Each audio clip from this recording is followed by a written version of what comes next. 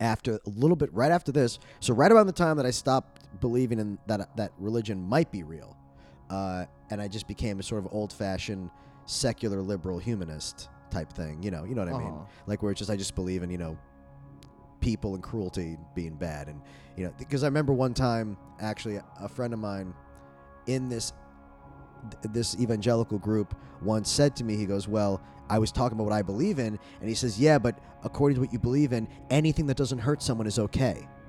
And I was like, that's exactly why I would never join this. Because you think that's ridiculous.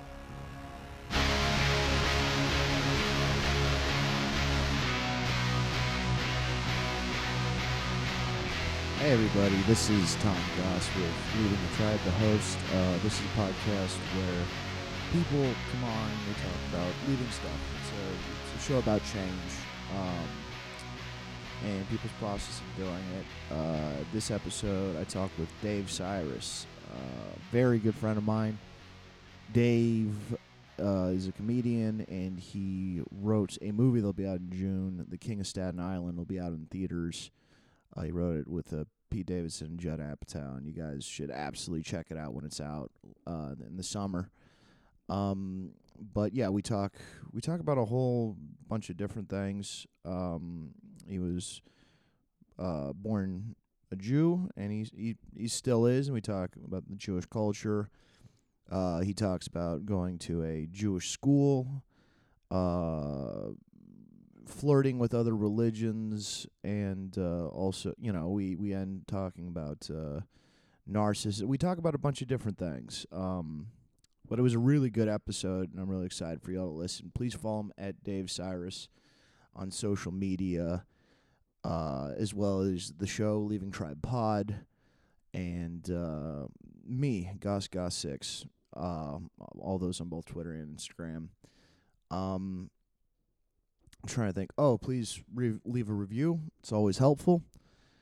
And I'm trying to think if there's anything else. Oh, yeah. I have an album.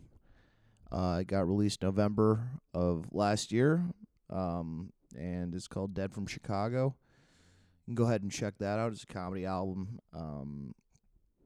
Put a lot of work into it, and people seem to like it, so maybe you will too. Besides that, you know what? I have a couple shows I'll plug real quick. I have on January 31st and February 1st, I will be on the Madhouse weekend. Do a showcase weekend there, so I'll be there at San Diego, the Madhouse Comedy Club, and then December 2nd, I'll be headlining their Sunday show. So if you want to see me do more time than the showcase weekend, come to that Sunday show. On February 28th, I will be in Arizona, in Yuma, at the Whiskey Road Saloon. And that's quite a ways down. So, yeah, those are some shows you can come see me at. And I appreciate you all listening. This is a great episode. Really enjoyed this episode with Dave, who I wanted to get on for a while, but he lives in New York, so it's difficult because I don't like, this isn't a good format for online interviews. I really like talking to the person in person, and I'm glad I waited because it was a great episode. Thank you. And please enjoy.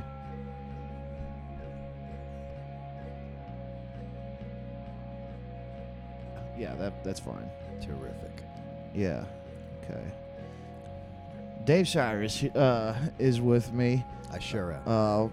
I hate starting that way. I usually, what's funny is I usually try to start talking and then just press record and then cut out the bits that don't make sense. Hey everybody, I'm here with Tom Goss. Welcome to Leaving the Tribe. I'm Dave Cyrus. Leaving the Tribe of the Beats, or whatever the fuck morning radio DJs call themselves. No, I'm really glad you're here.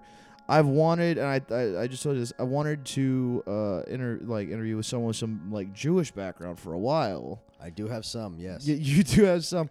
And what's so interesting, and once again, sorry, this is just recapping something I already said, is I think because you can be a Jew and not practice all the time. You're Well, still a yes. Jew. Some and people don't like that. They don't like the idea that, according to Judaism, it really doesn't matter if you believe it or do anything. You're still a Jew. Some people, but I like you said, I like that. I think it's I do fine that, like, too. because being Jewish has nothing to do with whether you believe in God.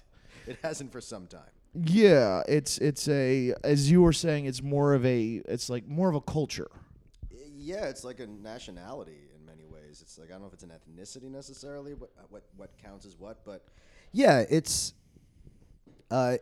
more like it is a cultural thing, because like what it means to be Jewish has so little to do with like religion for most people, Right.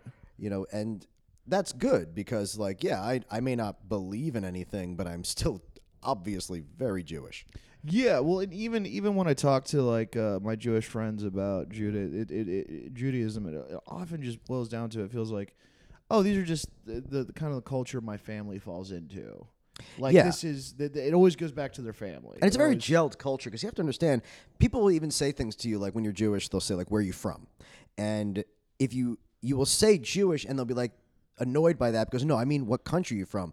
The thing about that question is, the country that Jewish person is from is just the last place that their people fled to. Sure. And it oftentimes have no actual genetic material. Like, I know that my family is mostly from Russia, yeah. but I don't have any ethnic Russian DNA at all, which is crazy. Really? I have all K1 haplotype, which is the Ashkenazi Jewish one.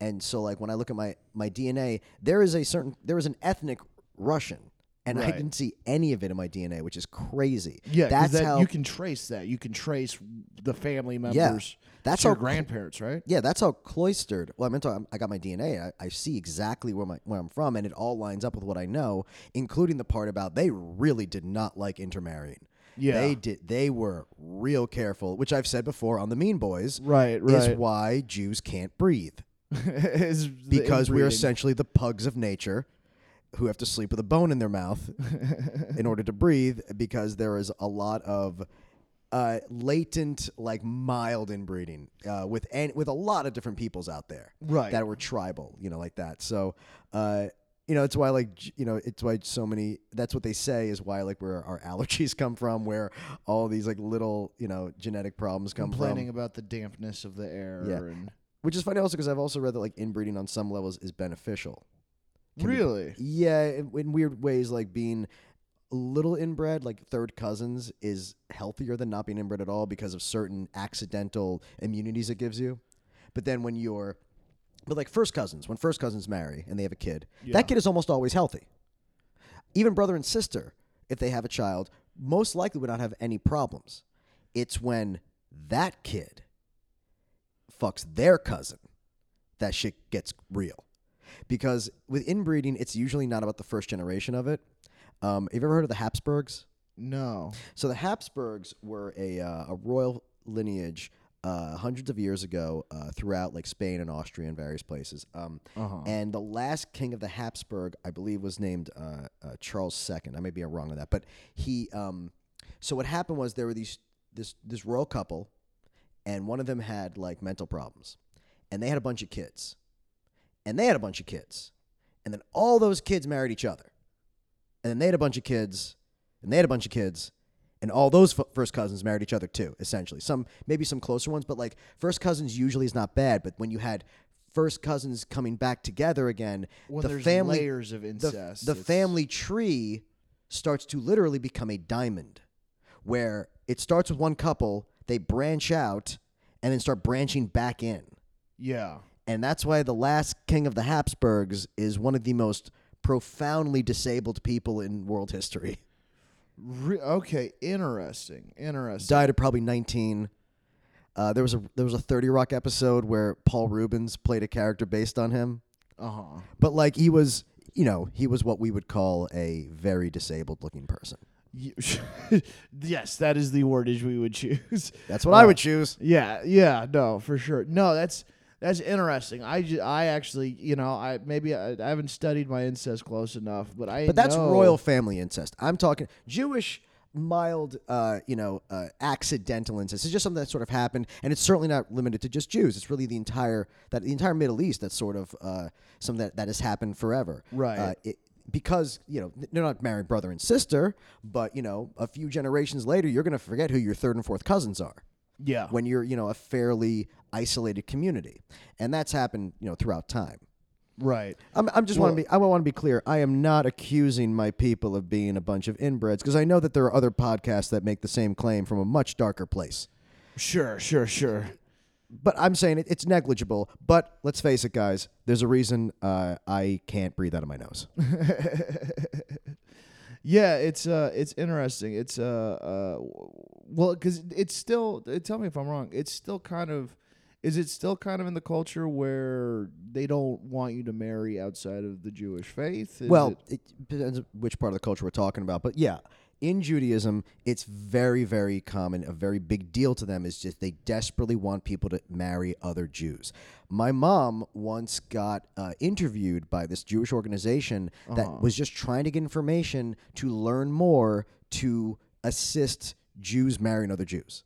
So they were asking information because they just wanted to know, what can we do? What can we do to get people to stop marrying non-Jews and stopping the lineage of their religion? Right. Because it's been so important to them for so long. Like I said, somehow my family made it out of hundreds of years in Russia with no Russian DNA, which is amazing. Right. No, it's crazy. But is it like are the current generation starting to date outside more so than ever? Yes, it's the same thing with any other religion. But it's still less. It is still very much, it's definitely less. It's definitely gone down a lot, which people are freaking out about. They think it's like a silent Holocaust they're having, which they've used that term. I'm not the one making that reference. Sure. They act like you're doing Hitler's job for you because you're doing it without even being forced. As if killing them is just as bad as just having kids who don't know what a dreidel is. Right. Which, I'm not saying you should do that. Here's the thing about that. I have to be clear. Yeah. And then we'll start getting to whatever this podcast is about. Well, no, this is all very interesting because it's all foreign. Yeah. It's foreign to me, and I always found the Jewish culture. I've always had Jewish friends. I've always found the Jewish culture interesting. I've always. My favorite part of it is that they don't want you to join, which I think is dope. Yeah, it is very hard to join. I think that's great. Now, here's the thing about joining Judaism, if you should understand. Yes, you can convert to Judaism. You got to go to a rabbi. You got to ask 3 different. They're going to tell you twice. They're going to tell you twice no. Yeah. And the third time they'll say yes. And then it's a very long process. Right. It's a lot of work. They want to make it as hard as possible. Yeah. And unfortunately, if we're talking about certain rabbis, you have to get recircumcised, right? Yeah. But if you're like, oh, thank God, I'm already circumcised. And they say, oh, that's good. That means we just have to draw a little blood as a gesture. Yeah, that's creepy. But that's only here's the thing about that. That's actually a very small sliver of rabbis that would do that because either they're to the left and they'd be more progressive and would make you do that, or they're to the right, which is the Orthodox rabbis who just say no flat out. You will never be According to the Orthodox, not only will they not do it, they do not respect the legitimacy of anyone else's conversion. In term, so if you converted from a different kind of Jewish, you're not a Jew. Interesting. If you converted to a different Jewish and then you tried to marry someone in their family, I'm sorry, you don't count. Interesting. Very interesting. Yeah. And the one that's what I like about it is also one of the things that make me wildly uncomfortable is it's I love that they don't recruit. I think every religion should not recruit. I think that's kind of I think I hate it. I have a real moral issue with people who try to recruit people to religion. And then the draw side, I would say, is that it is a little cliquish. And it's one of the. I mean, that's one of the main reasons why Jesus and Judaism broke from each other. Right. That was one of the main, arguments, right? Because let's face it, Christianity is just a much more marketable Judaism. Yeah. It's so much more marketable. It is. 100%. Because Judaism doesn't even have rewards. They just say, do what God said because he's God. Right. That's our big claim to fame, that we're like, we accepted God's laws. The story of Judaism is God went to all the great peoples of the world and said, I have a book of laws. Uh-huh. and I want you to obey them. And every other people asked what those laws were, and each of them had some law that they could not accept. And then he finally got to the Jews, and they said, whatever they are, we say yes. We don't need to know. Right. Which, from our modern perspective, oh, God. It's just, you have to be annoyed just anytime you hear any story that's just like, this was made up by some guy who thinks we're goddamn idiots. It was made up, and the point is to not question authority is always... Yeah, it's the exact moral of the story there. But also, the other part you should remember is we were still last. We were still the last people he offered it to, as far as we're aware. According to our own story, we were God's last we were choice. the last pick on the... We were drafted yeah. Well, that did stay consistent over time. Yeah. What was your first memory of like a Jewish heritage? Was it a synagogue or was it in the household or? Here's the thing. I'm probably wrong about this that I didn't really recognize, but like I'm sure I had Judaism in my house as a child that I didn't really know the difference between my regular life and that. My first real experience with Judaism, as I can recall, was first grade. My grandparents decided to pay to put me in this like good first grade class, like a private school. I guess because I lived in Brooklyn, and and this is the '80s, where they said if you send your kid to a public school, they're gonna die. Yeah. They would tell me about like Brooklyn was rough back then. Yeah, this is the '80s when like there were newspapers about like like my mom would say like there was stories about like the school I would be going to if I was in public school about kids being dragged out in the street, thrown into cars and stuff. So they just didn't think I would kid shit. Yeah, well, I mean this was a much different time. Yeah, and so I went to this like Jewish private school, and I get there and like everyone speaks Hebrew. And I don't. And when you say speak Hebrew, it's in class. Is it in the hallways or is it? The day of the school is two parts. The first half of the day is Hebrew only. The second half is like English, like American history, whatever. Sure. So the first half of the day, they were basically immersion. Like, well, most of these kids speak Hebrew, so the kids who don't will catch up, and I fucking didn't. I had I was like, they didn't even start with the basics. It was just like, it just seemed like they were just throwing you into this and figuring you'll remember. And I just said to my parents, I'm like, what? I was like, what is going on? All these other kids are speaking this language. I've never even heard of this before. Isn't Hebrew also one of the more difficult? Oh, it's impossible. Yeah. It's so ridiculously hard. It doesn't even have vowels, for God's sake. We added the vowels later, like to make it a little bit easier to try to figure out. But no, it was really, if you don't have any connection to it, it is really hard. And I just didn't have a knack for languages. And apparently I also learned that I didn't know a lot of the kids' names in class because I did not like try to talk to them.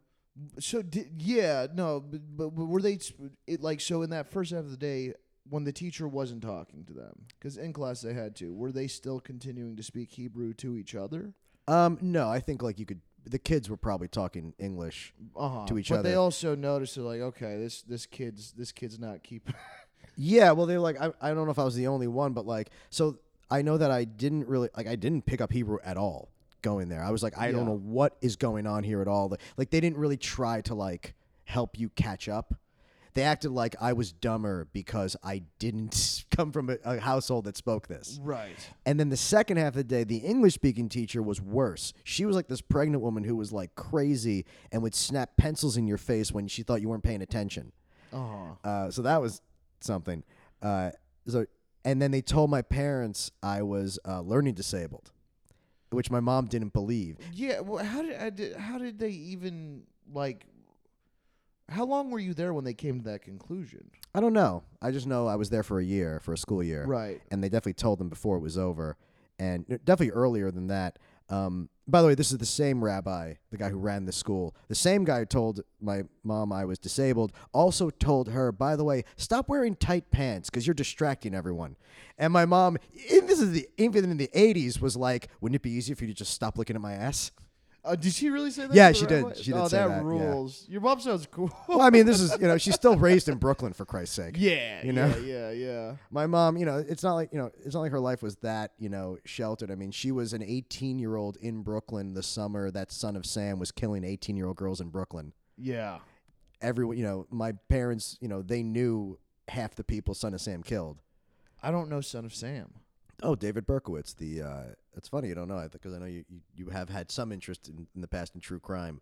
I mean, It's in a roundabout way. in an odd way. Yeah, we don't need to re-explain all that. But yeah, Different episode. in like I want to say the late mid 70s. Yeah, the late 70s in Brooklyn, David Berkowitz told police when he was caught, or told the press, that his dog was Satan and was telling him to kill people. Oh, maybe I have heard of this. And then years later acknowledged that was 100% bullshit. He was just like every other serial killer, He just just wanted to kill a people. dysregulated Yeah. like monster who just really wanted to hurt women. Right. Because of the way he felt women had treated him in his life, either his mother or whatever. It's sad how much serial killers are like the exact same usually. Yeah. Some woman treated them badly they're and they incels never got who over get it. business done. Yeah. It's a joke, by the way. But yeah, no, they are kind of. It's a very similar mindset as the incels. Yeah, it's crazy. It's really, or it's usually about either their mother or like the first girlfriend they ever had. Yeah. Basically, and Or first person they started stalking. yeah, and so he shot a few couples in cars, and I remember Okay. my people started dyeing their hair because all the victims were blonde. I mean, we're brunette, so women started dyeing their hair blonde Interesting. because they thought that maybe that would avoid it. And like, This was kind of the East Coast Zodiac, huh? oh yeah, he was. David Berkowitz was a huge, one of the biggest serial killers of all time. Even though he killed only a few people, but he really gripped that city. Yeah, I mean that seems to be the most famous ones are the ones that tend to. It's also, you have to remember, 70s Brooklyn was a time when like everyone was looking at Brooklyn. Brooklyn was Why? like Saturday Night Fever and movies like that like really made Brooklyn like a big name. You know, I don't know if Grease was necessarily Brooklyn, but like there's that greaser look that That is emanated very from- much from the Brooklyn of the 60s and 70s. Gotcha. So I didn't mean to cut you off. No. You didn't. I didn't know about Berkowitz. Yeah. Who was? I'm assuming he was Jewish based on the Yeah, last name. yeah. I mean, a lot of people there were. But yeah, and he was Son Yeah. of Sam, even though it turned out he just made up the whole thing about talking to a dog. Yeah, which you're not gonna have any great excuses at that point. Yeah, I remember learning something about a dog, but I didn't know about that guy. So yeah, it's while she's dealing with that, some rabbi's telling her not to wear tight pants. Yeah. But this was a few years later, after they caught Berkowitz, because Okay. this was before I was born, I think. Okay. Right before I was born. My mom had me at 18. Okay. That's a whole story too.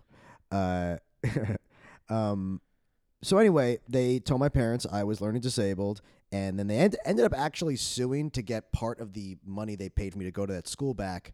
From what I recall, because Sounds like they didn't teach you anything. well, other students were having like emotional problems over this teacher, the English one, who Yeah. was like, the breaking pencils and screaming at kids and all this stuff. And like I think there was some story about like some other kid in my class was beating up her dolls when she would come home from school, and the parents started talking and realizing that that these kids were telling the truth, that these weird things they were doing, and these were it was 6-year-olds, Right. Even in the 80s, they didn't sign up for this wasn't corporal punishment, but they didn't sign up for like some lunatic that every kid was being like, yeah, she doesn't teach us anything, she just screams Right. and rants. And then my mom put me into a different school, a non-Jewish school, and they thought I was gifted. So my mom was totally validated to be like, oh yeah, I think that school just sucked. Yeah, no, I mean that's if you immediately are recognized as gifted, and the old school thought you were special. Yeah, exactly. It's a jarring turn, and the new school had no affiliation with faith or anything. No, like yeah, it that. was just a regular like school. Like it wasn't. Yeah, there was nothing religious about it. So and my kindergarten had been multi I was one of the only white kids when I was in kindergarten. Right. I was much more used to like being around lots of different kinds of people, and so Right. my introduction to Judaism was like this foreign, scary thing. That was just being screamed at me, and then throughout the rest of my childhood, it was just this thing where I had to be dragged to the worst day of my life, being in temple and just listening to a language that no one there knows. Almost no one, the people in that in that temple, all those conservative Jews, even the ones who speak Hebrew, most of them don't even know it. They can speak it by rote. They can't like have a conversation in Hebrew. Right. So it's this. Well, same thing Catholicism had the problem with. There's all Latin. No one knows what the hell's going on. It's just like this punishment, it feels like.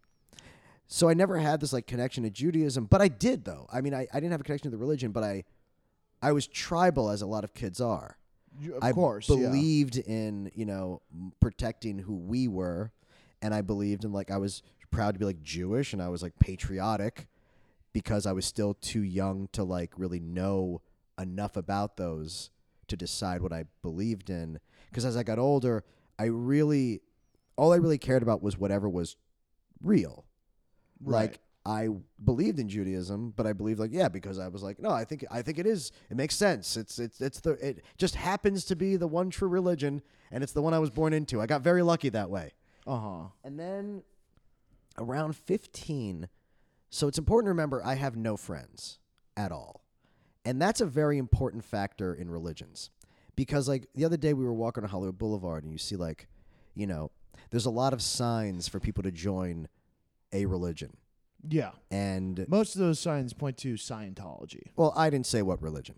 You didn't. But you didn't. From what I saw. Okay, if you say so.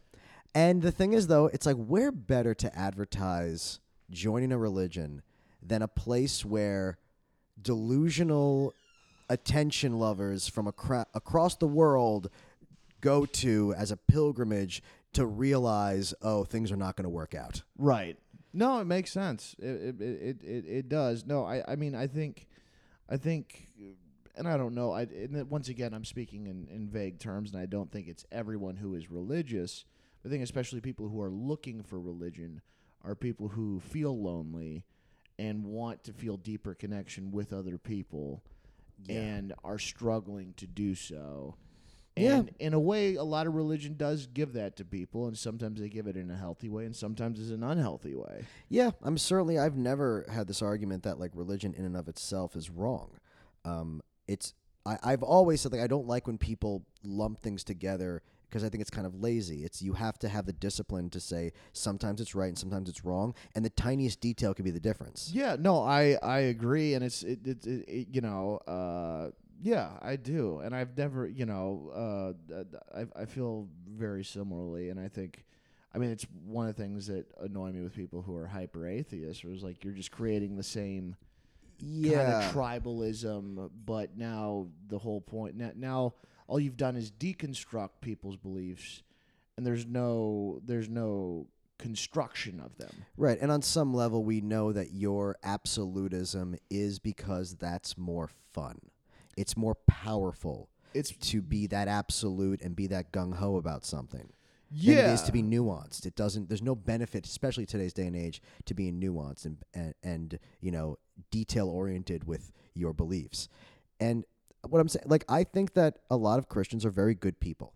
And we don't know sometimes, you never know someone's heart. You don't know. Sometimes they're doing it because they're trying to take advantage of the authoritarianism and the ability to control other people. And sometimes they truly just have this goodness in their heart and they like what Jesus said. And, most people love what Jesus said. Yeah. That's why it's confusing that a lot of Christians sort of don't follow what Jesus said so much as like Old Testament God, but talk about Jesus. Right. Because Jesus was just too liberal for them. I was definitely rounding to something.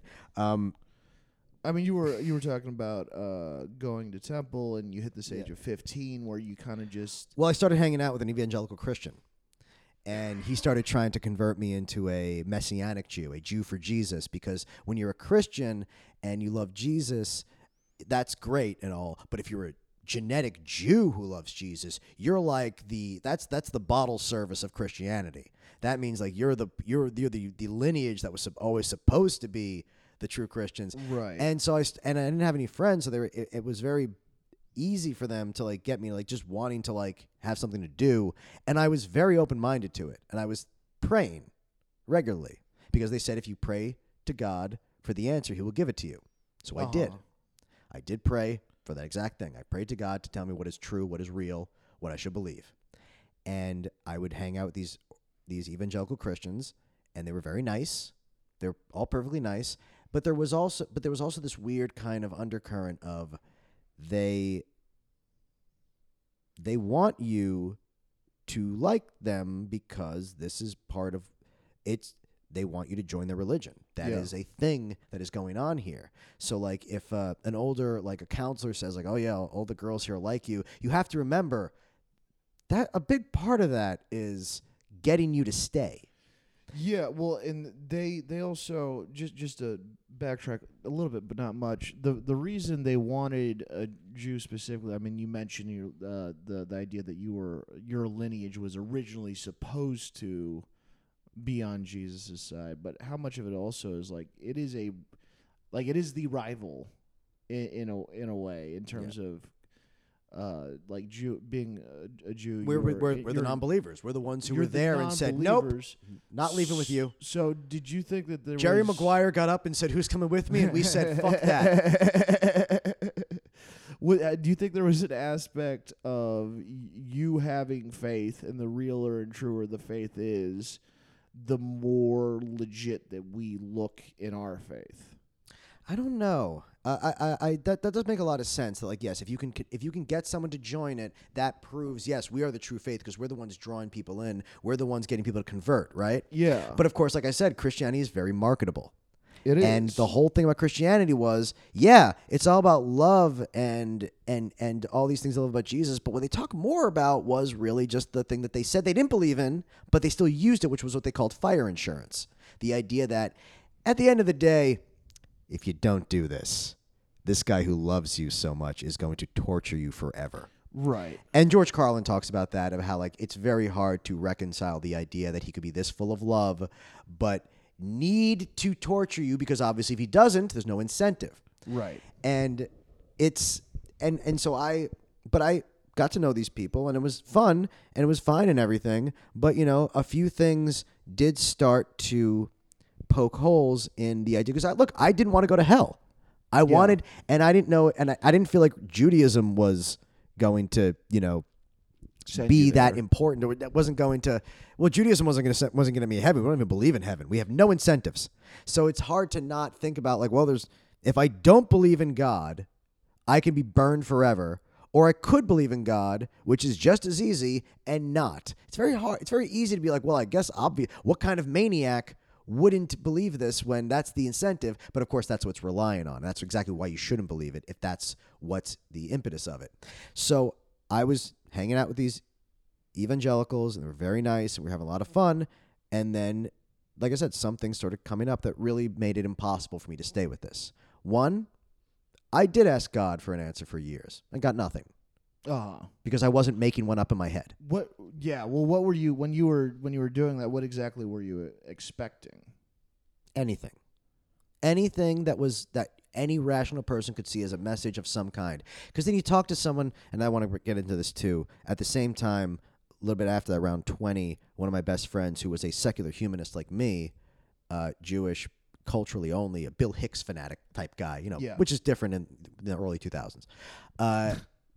Became an Orthodox Jew because he had nothing to live for, and that's where he found people who would help him and care for him. Who would help him get somewhere, and it was extremely disappointing to watch him go that direction, to stop believing in evolution, right? To start believing in all these arcane, authoritarian, patriarchal things, because this gave him something that made him feel special again.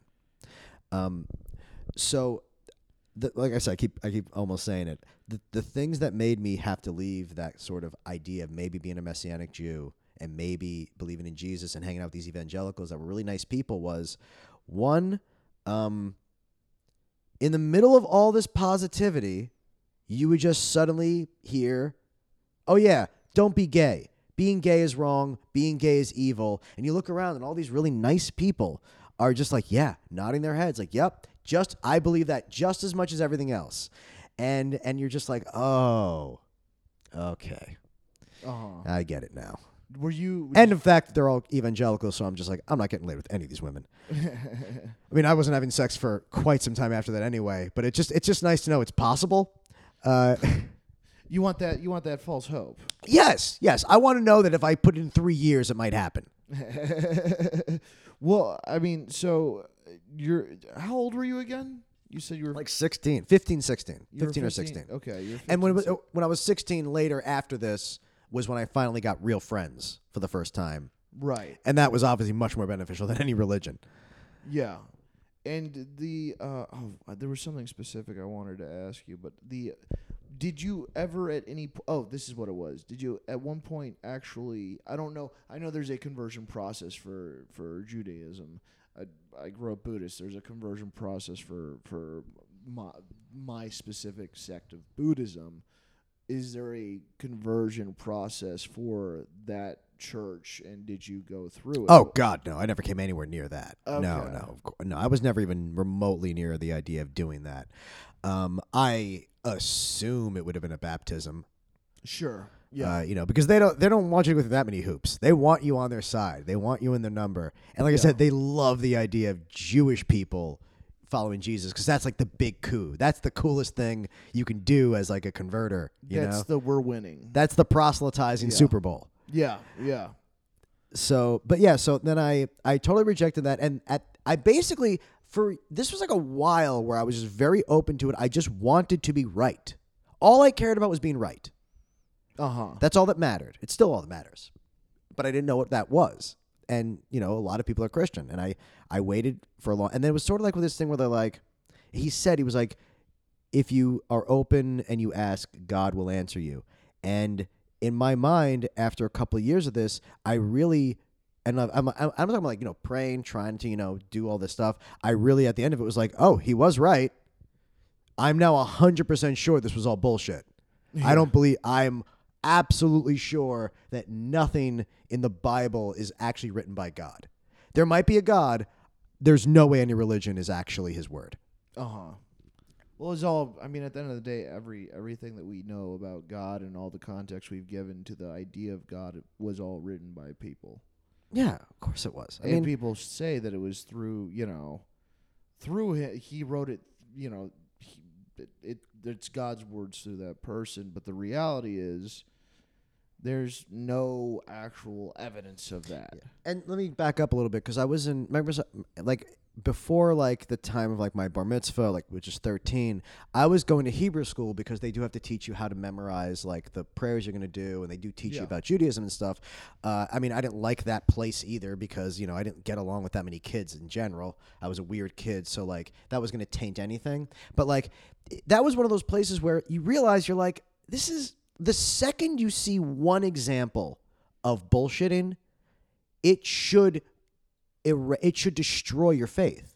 Yeah. Because if God is real and religion is real, then there is no need for there to be any lies. There's no need for there to be any of this bullshit. Vagueness. And then as soon as you start seeing adults bullshit you as a kid, and you can tell they're lying in the moment to just keep you believing in something that they also know doesn't really make sense, you're a coward to keep believing in it.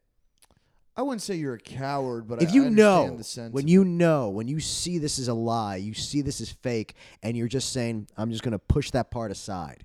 I think that it's very hard to look for truth, to really look for it. Yeah, no, it is and very only hard. care about it because that's how I...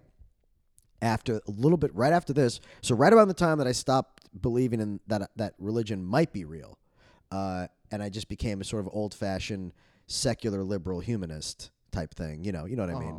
Where it's just I just believe in people and cruelty being bad, and because I remember one time actually a friend of mine in this evangelical group once said to me, he goes, well, I was talking about what I believe in, and he says, yeah, but according to what you believe in, anything that doesn't hurt someone is okay.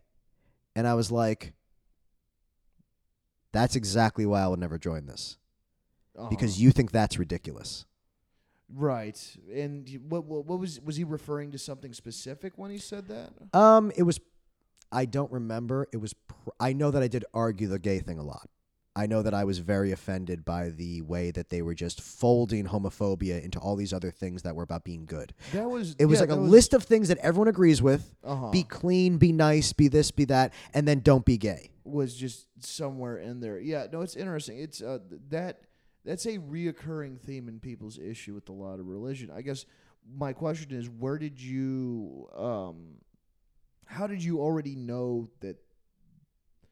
Like you recognize it as homophobia, and you didn't like it. Where did you? Was your family very liberal? Did you grow up with gay people? Did you? My family wasn't liberal, but my uncle is gay. So you grew up with someone who, yeah. I didn't know he was gay most of that time. At this time that I'm hearing this, don't be gay, and this guy's talking about, prisoners who turn gay as like weak. As if every man is just like, I held back the urge, why can't you? Right. This was maybe only at maximum 2 years after learning my uncle was gay. Uh-huh. And but I mean, by then, by my teen years, though, I was definitely like, this was the 90s, I was mildly homophobic in the way that like every little boy is. Sure. Up until, Sure. unless we're talking about born in the 2000s, basically. I was mildly homophobic, like being like,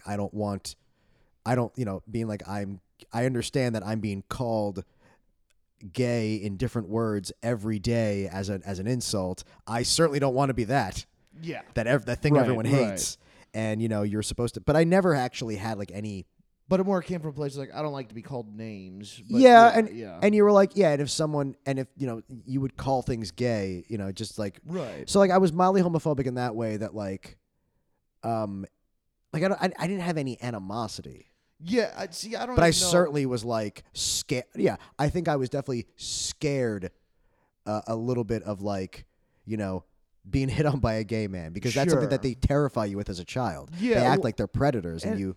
Yeah. Well, and I'll also say, and I'm saying this as a fucking straight dude, so I could be totally off. This is for a gay person to say, but I do like, personally, I feel like there's a difference between homophobia and childhood ignorance.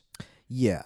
I mean, I'll put it this way. I remember being like 11 maybe, and like the kids called each other those names constantly, especially back then. It was the only thing kids called each other. Yeah, I mean, boys. I remember playing a game with the neighbors, and my mom, when I came home, asked, like, what game did you play? I said, Smear the Queer. I had no idea what it meant. Yeah. I had no idea why it was a problem. We never called it that. We called it Kill the Guy with the Ball. No, so I guess I was from a nicer town. Yeah, but no, that's what they call it. I didn't know what that word was. I do remember in camp, though, someone saying to me, and they were fucking with me when I was like maybe 12 or 13, and saying they were gay, and then being like, don't tell anyone. And I remember being like really serious, like, I swear to God I won't tell anyone, it's okay. And then him being like, I was just kidding, but I remember, I do know when I actually thought I was encountering a gay person for the first time, I took the holding the secret very seriously. Yeah. Like, I won't let them because I thought like they would. I thought they would kill him. I thought like if it came out that this kid was gay, someone would like beat him up. Yeah. Do you think that he was opening up to you, hoping that you would say the same thing, or do you think he was just fucking with you? No. I knew it. No, it was like it was too fast. It was like it was just I think his friends knew he was saying it. So yeah, it was. They were just. I don't know what they were going for. They were just doing it. They were just kidding. Yeah, they were just seeing what my reaction would be. It's just always. You're right though. Maybe they were seeing. I thought that I would say I was. Well, but not because he wanted me to be gay, because he wanted to beat me up. It's always interesting to me because this is like a continued point that came up, and I'm very, very lucky that I grew up in a religion that really at no point was there any discrimination against gay people or trans people. Like, that was super common growing up, being around those kinds of people. So it's always interesting when I talk to people who are straight, and it seems to be a reoccurring theme of a giant problem they had with a religion was the homophobia. And I'm always curious, like, okay, if this was the common culture was homophobic, it came from somewhere where you go, okay, but that's not right. And for you having the uncle, that makes a lot of sense. But like I said, even before I knew my uncle was gay, I still had that kind of reaction to it, where like I didn't, like anyone else, I was like afraid of being gay, Sure. like it was this terrible thing you could be. But I still, like, when it came up, I was, for the time at least, cool about it. Yeah. The thing about being about homophobia and religion, though, is I feel like it all comes from a very practical place for the people who probably put it in that book the first time. There were Yeah. 1,000,000 Babylonians and 45 Jews, and they were like, Right. every gay man is a third less of an army. Yeah. No, it's to the point that they were just like, look, do whatever you want, but get a woman pregnant first, for God's sake. Yeah, I mean that it's funny. I kind of believe that's exactly Of course that's where it came from. They just wanted as many humans as possible. right. No, And then it snowballs into this horrific thing. come to the same theory. Yeah. Yeah, so but yeah, that's so that was one of the big things that just made me just sort of reject Christianity, because Judaism is homophobic too, but they never really talk about it. Like Jews have the same laws about, you shouldn't be gay, because they get it from the same book, Right. which they interpret anyway. I mean, it's not even that specific. It's Sodom and Gomorrah, which is not a story about not being. It's really the most ridiculously full of shit misinterpretation of a story you could have. That they retrofit "Don't be gay" into Sodom and Gomorrah is insane. Like you could build an entire city out of gay people and continue it. You need to some sort of. It was sin in general. Anyone would say this was about don't rape people. It said anytime a man or woman enters this town, everyone gang rapes them. Yeah. And that's why you shouldn't have consensual gay relationships. You know what the worst thing is? It's a big leap. I bet Sodom and Gomorrah were just places that allowed polysexual activity. Maybe. I bet that's all it was. It's possible. I mean, I bet they allowed homosexuality, and that became, within a week of someone leaving, be like, oh yeah, you walk in there, every guy fucks you. Right. Yeah. No, And it's very possible. It's also like it seemed like everything was pretty poly way back in the day. I mean, easily, yeah. But yeah, no, okay. So sorry, I was just I realized that that point came up a bunch. I'd never really asked someone, deeper, like where. Well, I just didn't want to. As a kid, I didn't want to hurt anyone.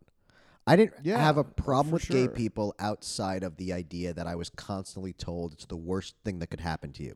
I remember being like 7 years old and crying to my mom, "What if I'm gay?" Because I was so terrified it could happen to me. And I think now that I think about it, even at that age, I recognized it was not a choice. I was like, clearly no one would just want to do this. Yeah. It's a curse. Like Right. that is put upon you, to be the person that every boy hates. I Yeah. mean, and then, by the time, the 90s, were through, it was a completely different world. And, Right. I mean, I was also an right. adult, so by the time I was like a thinking human being, I got it. I also wasn't a Republican anymore. I wasn't a patriot. I wasn't watching Rush Limbaugh like when I was 11, Yeah. which, by the way, the age to watch Rush Limbaugh. when you're 11. Yeah, when Yeah. when Rush Limbaugh goes, "Did you know more men get raped in America than women every year?" And you're like, "Wow, man, that's fucked up." I can't. I remember as a kid him saying that. Yeah, I don't. That doesn't sound. Well, he said if you include the prisons.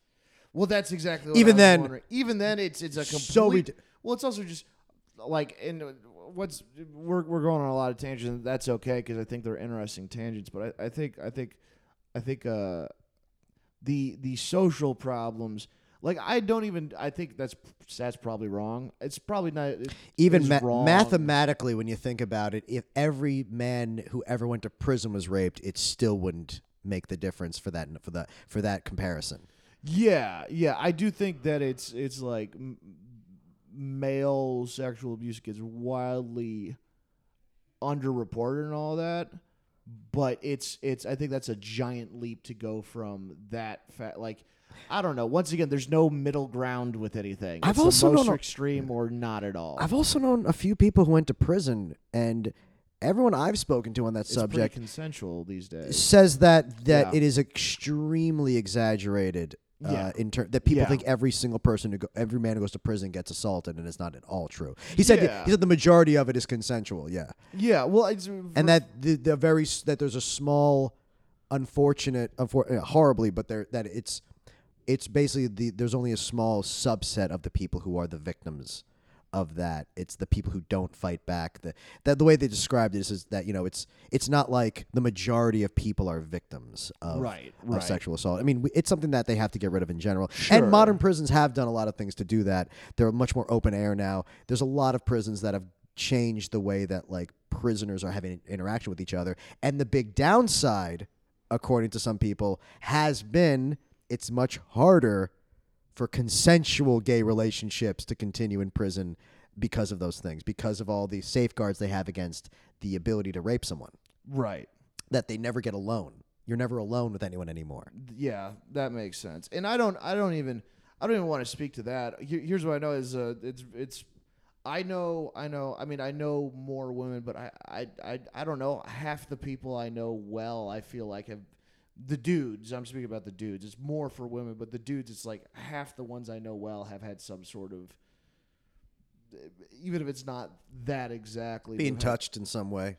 Yeah, that is and it's that's fucked, and that's always the thing. Where it's like I feel like Rush Limbaugh obviously is using it for a evil rhetoric, just as a means of saying don't respect women. Exactly, and don't respect feminists. That's bad. It's always frustrating when you hear someone using a kind of a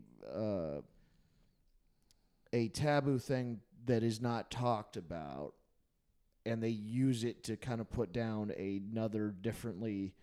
And I'd say, I mean, it does happen more to women than men. Use that idea, this untapped taboo subject, and use it to tear down another group of people who are suffering. And then the other side of the coin is it just doesn't get talked about. Yeah. It's a wildly frustrating, It is a weird thing how, like, only in the last few years, it's finally become even slightly unacceptable to constantly make rape jokes about prison. It's one of the hackiest. It's one of the hackiest premises of all time. Right. That like everyone has to make rape jokes every single time anyone goes to prison. Yeah. And it's just so it's a very odd thing because it does normalize it and it makes it a joke, and it should be taken as something more seriously because it does still happen. It does still happen. It happens to a lot of people. It just doesn't happen to every single prisoner like they act like. It's I don't know. The whole thing's tricky, and I've never been to prison. I guess I was more just once again more tangents, and I feel like I'm doing a bad job. But it's also like I shouldn't feel bad about it because these are I still it's gonna all come together at the end. Still important things that I think should be discussed and talked about, and like the idea of co-opting someone who is a group of people who are ignored and then using that to tear down other groups of people who are oppressed is a reoccurring theme, and you watched this when you were 11, but it's gotten worse today. Yes, and it sort of draws me back to something I was thinking about earlier when we were talking about evangelical Christianity and how like a lot of them are absolutely true in what they believe in, and some are just abusing authoritarianism, and you don't really know which they are until they are tested.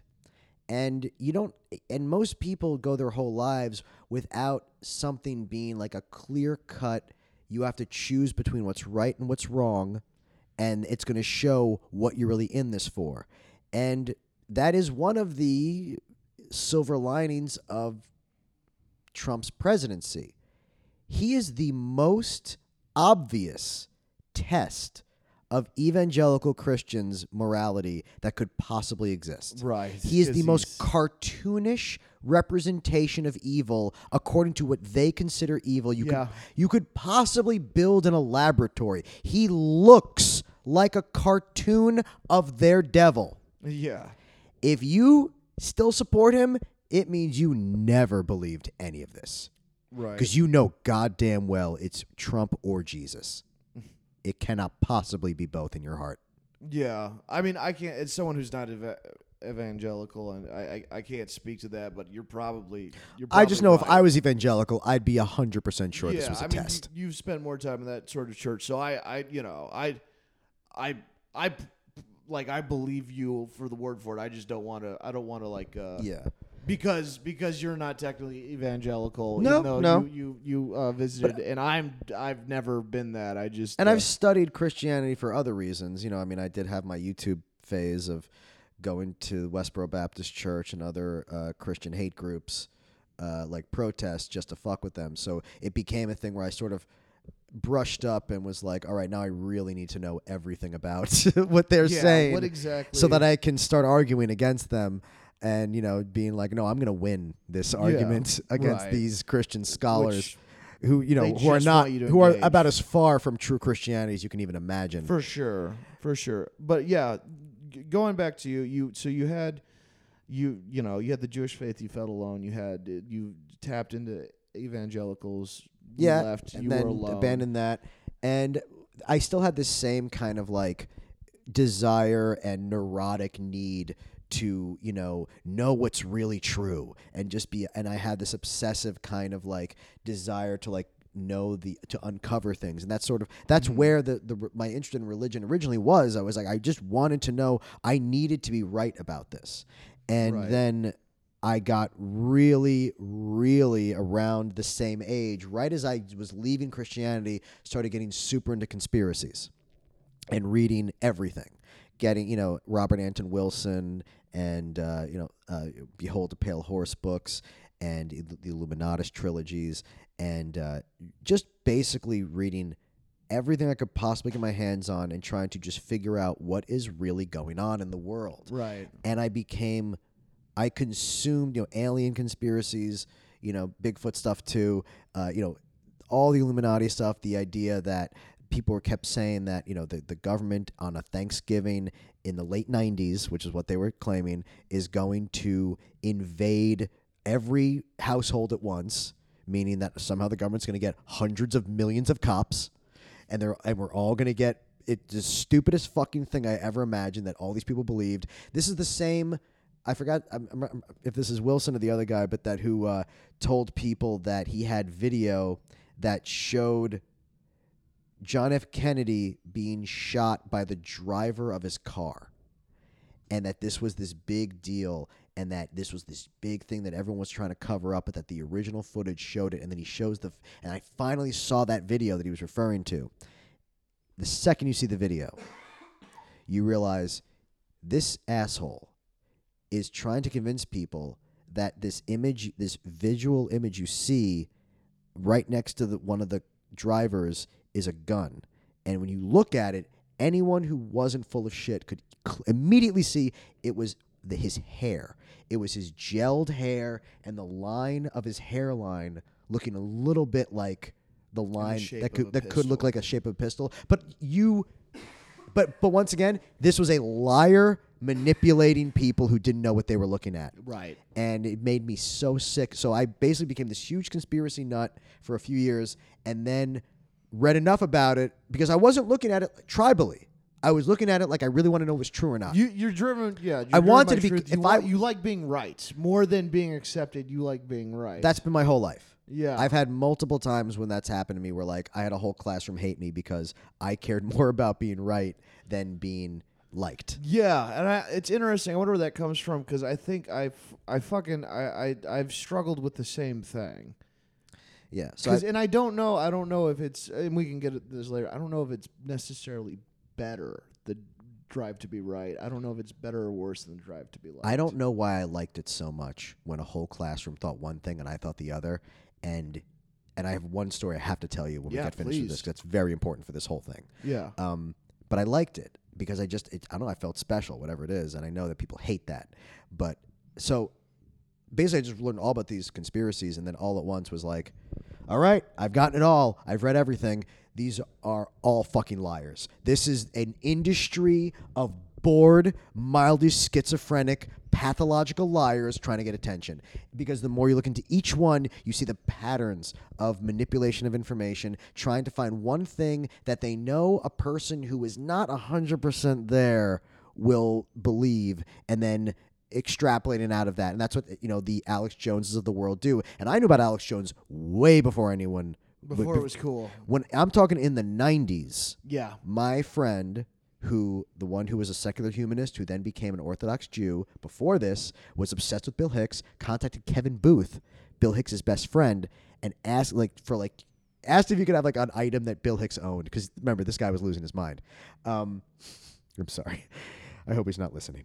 You know what? Screw it. I hope he is. And then he sent us a video of Alex Jones. And I'm watching this, and at this time, I love Bill Hicks. Yeah. And Bill Hicks' best friend got back to us and mailed us a video of someone who looks like Bill Hicks doing stuff that kind of seems like something Bill Hicks might do. This, like, we have to protect our freedom, where he was doing this one thing where he went into a DMV that said you had to have thumbprints to get a license. And then he, like, said, well, I won't do it. I refuse. And they said, okay, well, we can't give you a license. We can only give you, like, this other ID, whatever it is. And then he refused to leave. And then the police had to make him leave. And so that he could be like, you see the way they're thugs? It's like, yeah, but that's just because he refused to step out of line. Right. And then he did a thing where, like, there was a checkpoint for, like, I don't know if it was DUI or what it was, but some kind of checkpoint on a highway. And so he's like, we're going to get on this highway and we're going to show them that they have absolutely no legal right to stop me from and it's just him in this video driving to this checkpoint over and over and over. And you'll be like, well, they didn't stop us again.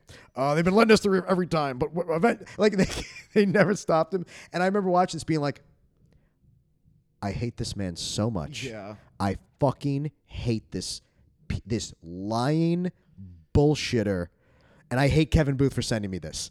Yeah. And I've been friendly with Kevin like years later, and I've made fun of him because he thinks that Alex Jones. He talked to Alex Jones like, well, he's a fun guy. I get that he's a little wacky. It's like, no, he's destroying the fucking universe. To not understand why disinforming people with conspiracies and lies is so morally evil. So one of the worst things you can do, you might be destroying the world, because the more people lose touch with reality, the more dangerous this world is going to get. Yeah. And especially when I realized, oh my God, I was reading about conspiracies that when I really at the end of this rabbit hole realized these were all fucking right-wing politicians trying to demonize like liberals and human and like people who believed in like socialism and just trying to find excuses to get us to be afraid. It's the same reason why Ronald Reagan said the scariest words in the human language are, I'm from the government and I'm here to help. He got all these idiots to be like, Reagan's right, government sucks, and that's why I don't want food stamps, or I don't want FEMA to come here when there's a hurricane. It's like, no,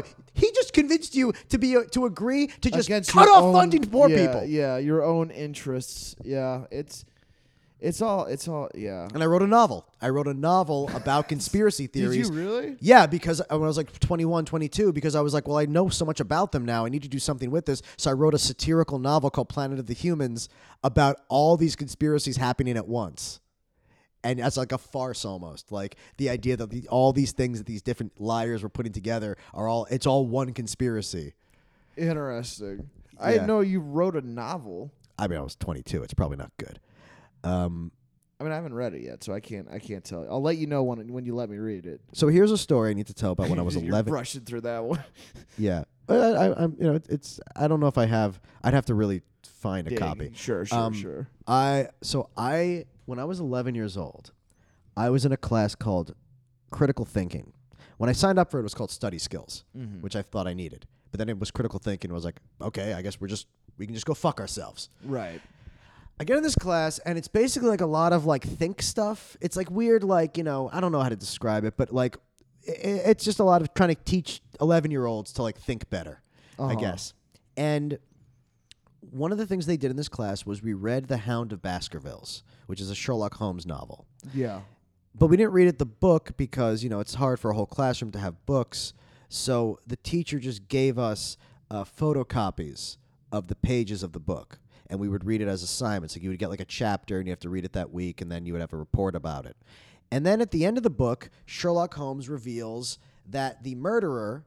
So I knew, here's the thing. At biology class, we were also learning about genetics. So I happened to be learning about genetics at the same time. And The Hound of Baskervilles actually relates to genetics. It was about how a doctor gets murdered by these dogs, and you find out that the murderer was stopping the doctor from revealing that he wasn't the true heir to the throne, and he does it simply by looking at paintings of them and doing something along the lines of like either like eye color or something. He was able to figure out, oh, you're not really a part of lineage, and the doctor knew that.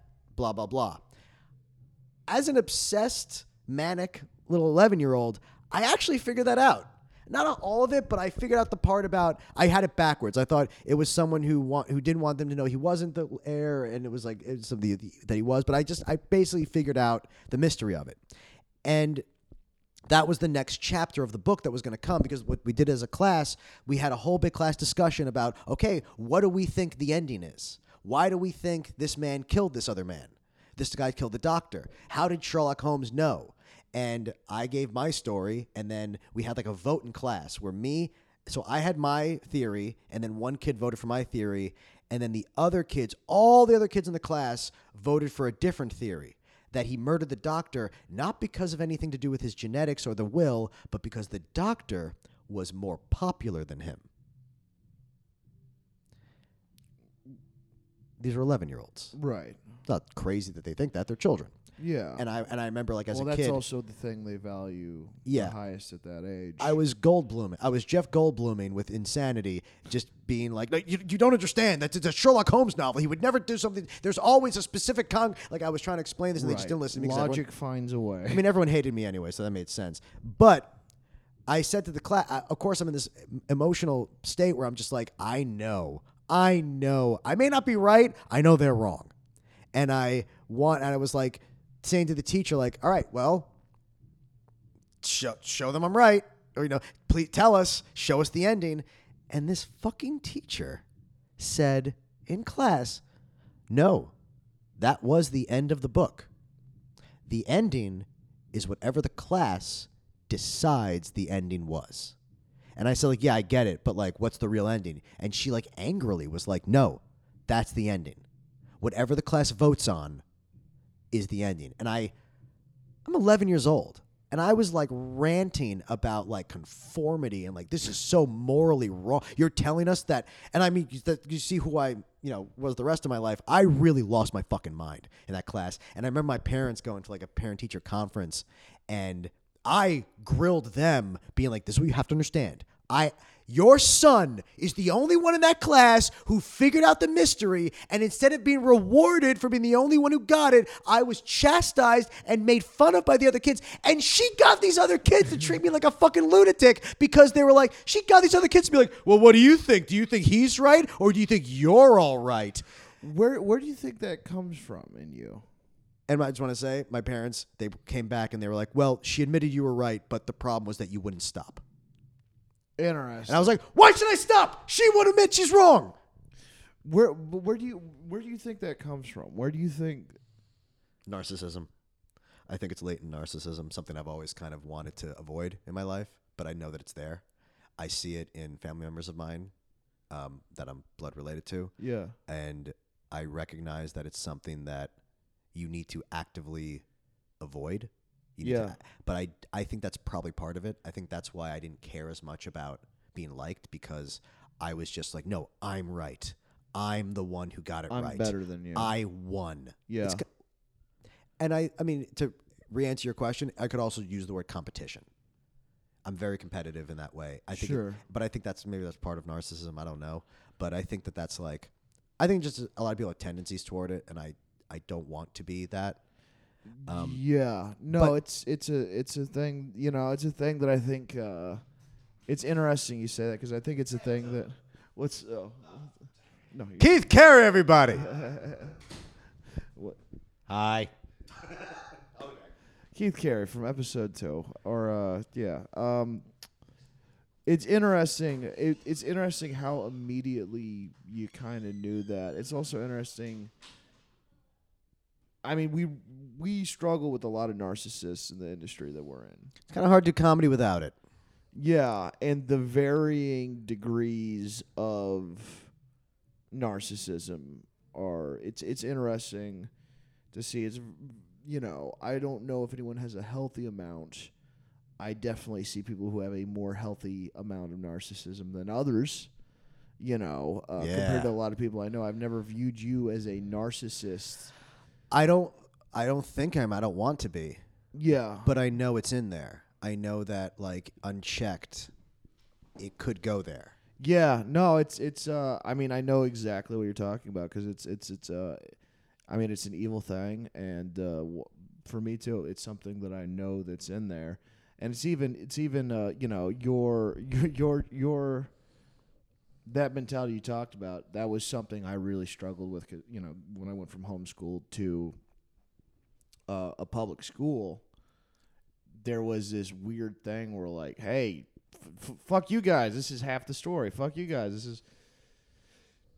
And I don't know if that's where I developed it or whatever, but the kind of the frustrations you were describing, I related to, but also at the same time, I know that's an unhealthy part of me, and you immediately know it's an unhealthy part of you. How do you keep it in check? Yes and no, though. The unhealthy part is the desire to win over all those kids.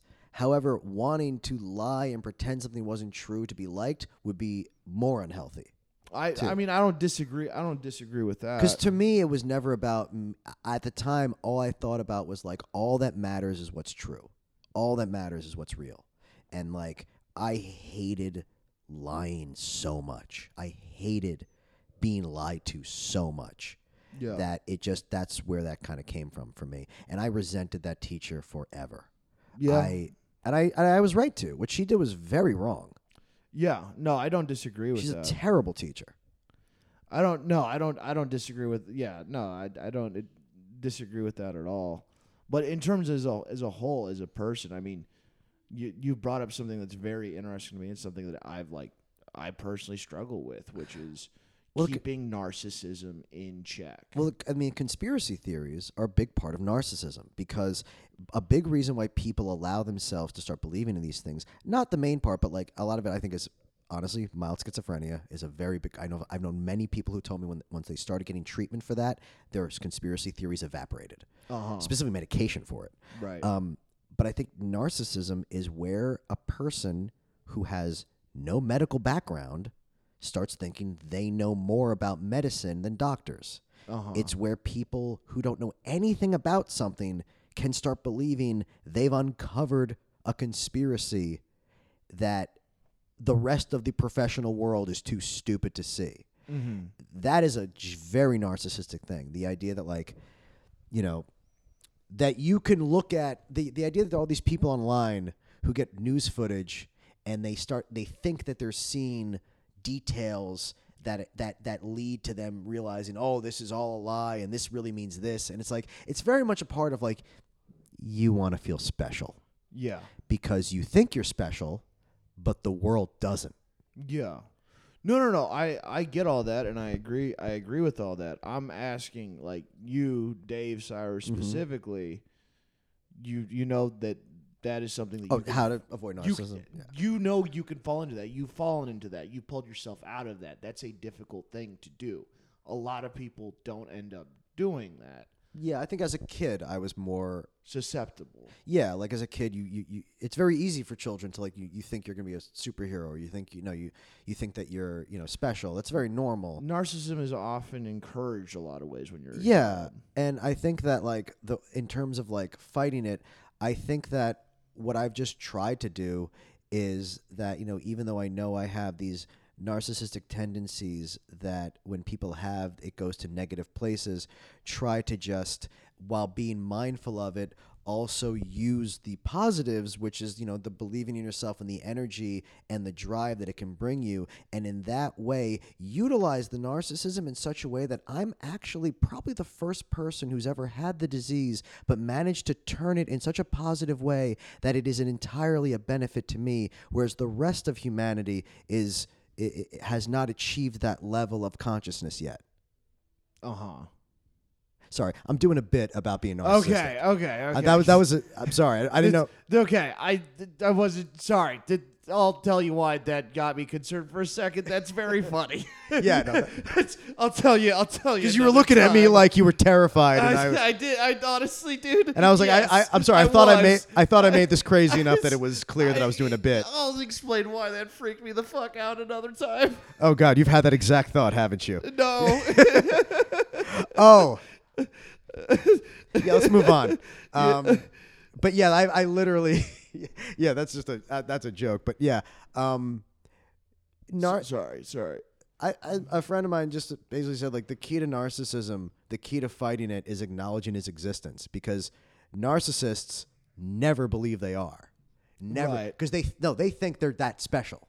They think Right. everyone else is a narcissist, but they're not, because they're actually gods. And they're actually that. And I've had that exact conversation with people with malignant narcissism, where like you say like, well, why do you don't you think that you have a higher opinion of yourself than is warranted? And they're like, no, I'm that special. Yeah. I have, my mind operates on a level that other people don't. And it allows them to start believing things like because they don't. I think it's also where people don't do their research. It's like I think a lot of like people don't believe in, say, vaccines or fluoride or things like that. It's a lot of that is based in, hey, if I don't understand it, why should I believe it's real at all? Right. If it's so true, how come I can't figure it out? I think it's a lot of people just being like, maybe I am smarter than any scientist ever was.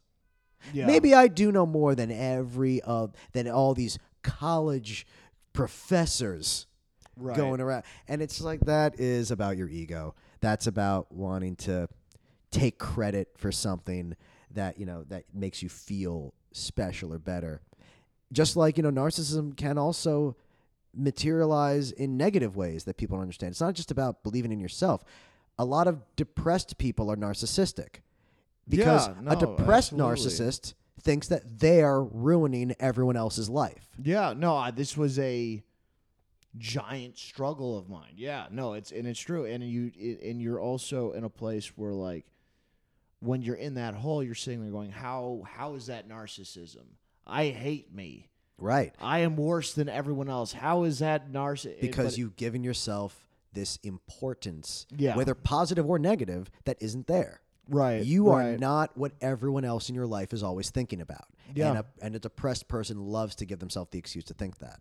Yeah, and they don't realize, and it's coming from a different place than the more common, and it's also tricky because they're both signs of mental, being mentally unwell. Yeah. But it is a difficult thing. Yeah, I absolutely felt that way for years.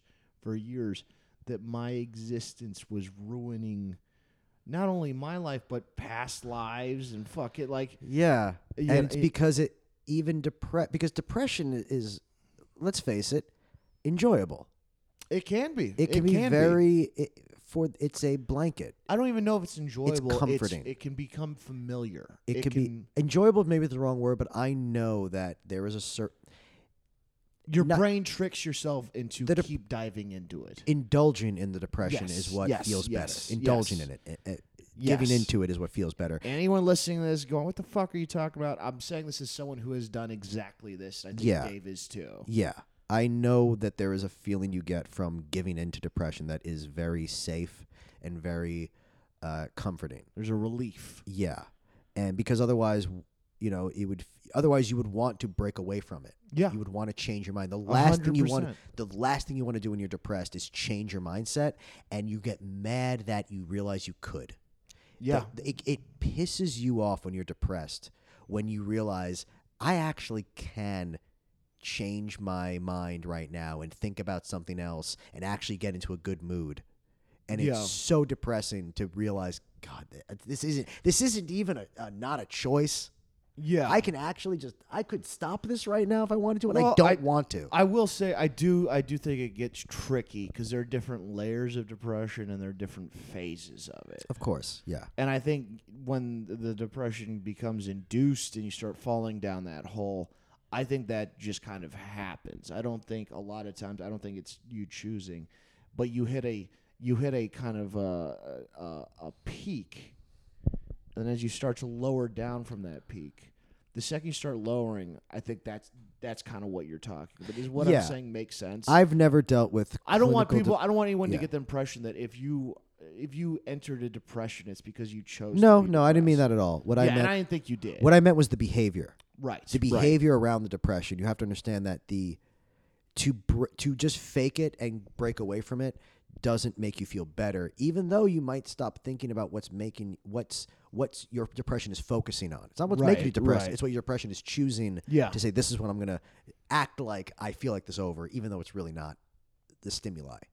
I guess I meant, but I'm saying we all know what it's like to just want to just be just depressed and not, because I've been in situations where it's like I sarcastically pretended I wasn't depressed for someone that was telling me to just act like it for a Yeah. minute, and then I got so mad that it worked. I Yeah. was so mad that I actually felt better because people were reacting to me better. Right. Because pretending to be happy made all these people nicer to me, Yeah. and I felt like an idiot, for the fact that I was just like protecting my depression so much. Yeah. Right. And I mean, you feel like an idiot, but that's also there's also like it's not a stupid thing, it's a brain chemistry thing. You feel that way, but that doesn't. You can't turn it off. I know that. Yeah, it's so tricky. It's the 'cause there are behavior, things- not the feeling. I meant. Yeah, yeah. That's all, and that's always. I feel like my generation especially struggles with the difference between feelings and thoughts. Yeah. I'm sure. I mean, you're a little older than me. I'm sure it's been a struggle. I think. I once again, I think social media Yes. has made it. It's blurred the line between feelings and thoughts. All feelings have some sort of validity. Sure. The thoughts you have after them don't. We are currently being crippled by a generation, a certain part of a generation that only feels and doesn't think. Right. That is what a Trump supporter is. Yeah, and To be there's a- perfectly honest, that is the only way you can find him acceptable. Yeah. Well, and I would also argue the people. I am one of those people. I don't want to get a whole political thing, but like I. No, do but they're think- evil, and we should reference that. No. I don't. They're an I think- unacceptable ideology, Yeah, no, I don't and think- they should feel bad about it. Sorry, go on. I don't think them feeling bad about it will actually fix it. I really do believe that a lot of the supporting of Trump comes from a place of combating. I think there was this kind of there was a lot of progress, and then some people, I think, started nitpicking shit that really doesn't matter on a grand scale. Yes. You know what I mean? And I think a lot of people who found that went, fuck these people. Yeah, and the nitpicking comes from the idea that narcissism is everywhere, and no matter what you believe, Right. no matter what you believe in this world, there is someone on the internet making it look bad. Yeah, and but I agree with you. I think supporting Trump is a bad thing to do, but I also, because I'm on the liberal side of it, I always think it's important to acknowledge this. Yeah, there are a lot of annoying liberals, but those weren't really the ones in charge. Those were the anecdotal evidence that Republicans were using against liberals, and just saying, because this college student that you've never met said a quote that you're offended by, that's why you should vote against giving Right. yourself the kind of taxes Sure, but the that would people- actually help the your people life. who voted in Trump, those aren't the people in charge. Those are just people. It just comes from people. The dialogue, and that's the thing with the internet. The dialogue can get twisted. Just because anyone has a voice. I don't think it's a bad thing to have a voice, but now everyone has a voice, and what we've realized is that a lot of people aren't doing productive things with them. Yeah, what we're learning is that elitism actually had a very good side effect, which was keeping the crazy people from building followers. Yeah, no, it is, and not that I'm pro elitism, but that is. But it's not. You can't go 100% the other direction either, where it's every balanced. asshole deserves the same amount of attention and respect as the New York Times. You cannot do that. That's what's so wrong. The idea that we tell people that a lying schizophrenic in his basement should be treated with the exact same amount of validity as a professional journalist or the head of the FBI. Mm-hmm. Yeah, I mean it's. Yeah, I mean I think if there's one thing, I really do think that if this whole episode boils down to one word, and tell me if you think I'm wrong here. I think it boils down to nuance. Yes. I agree. And the black, the whites. This is bad. This is good. This is evil. This is savior. This is Satan. This is God. The black and white of things makes people easy to control. It allows people not to think.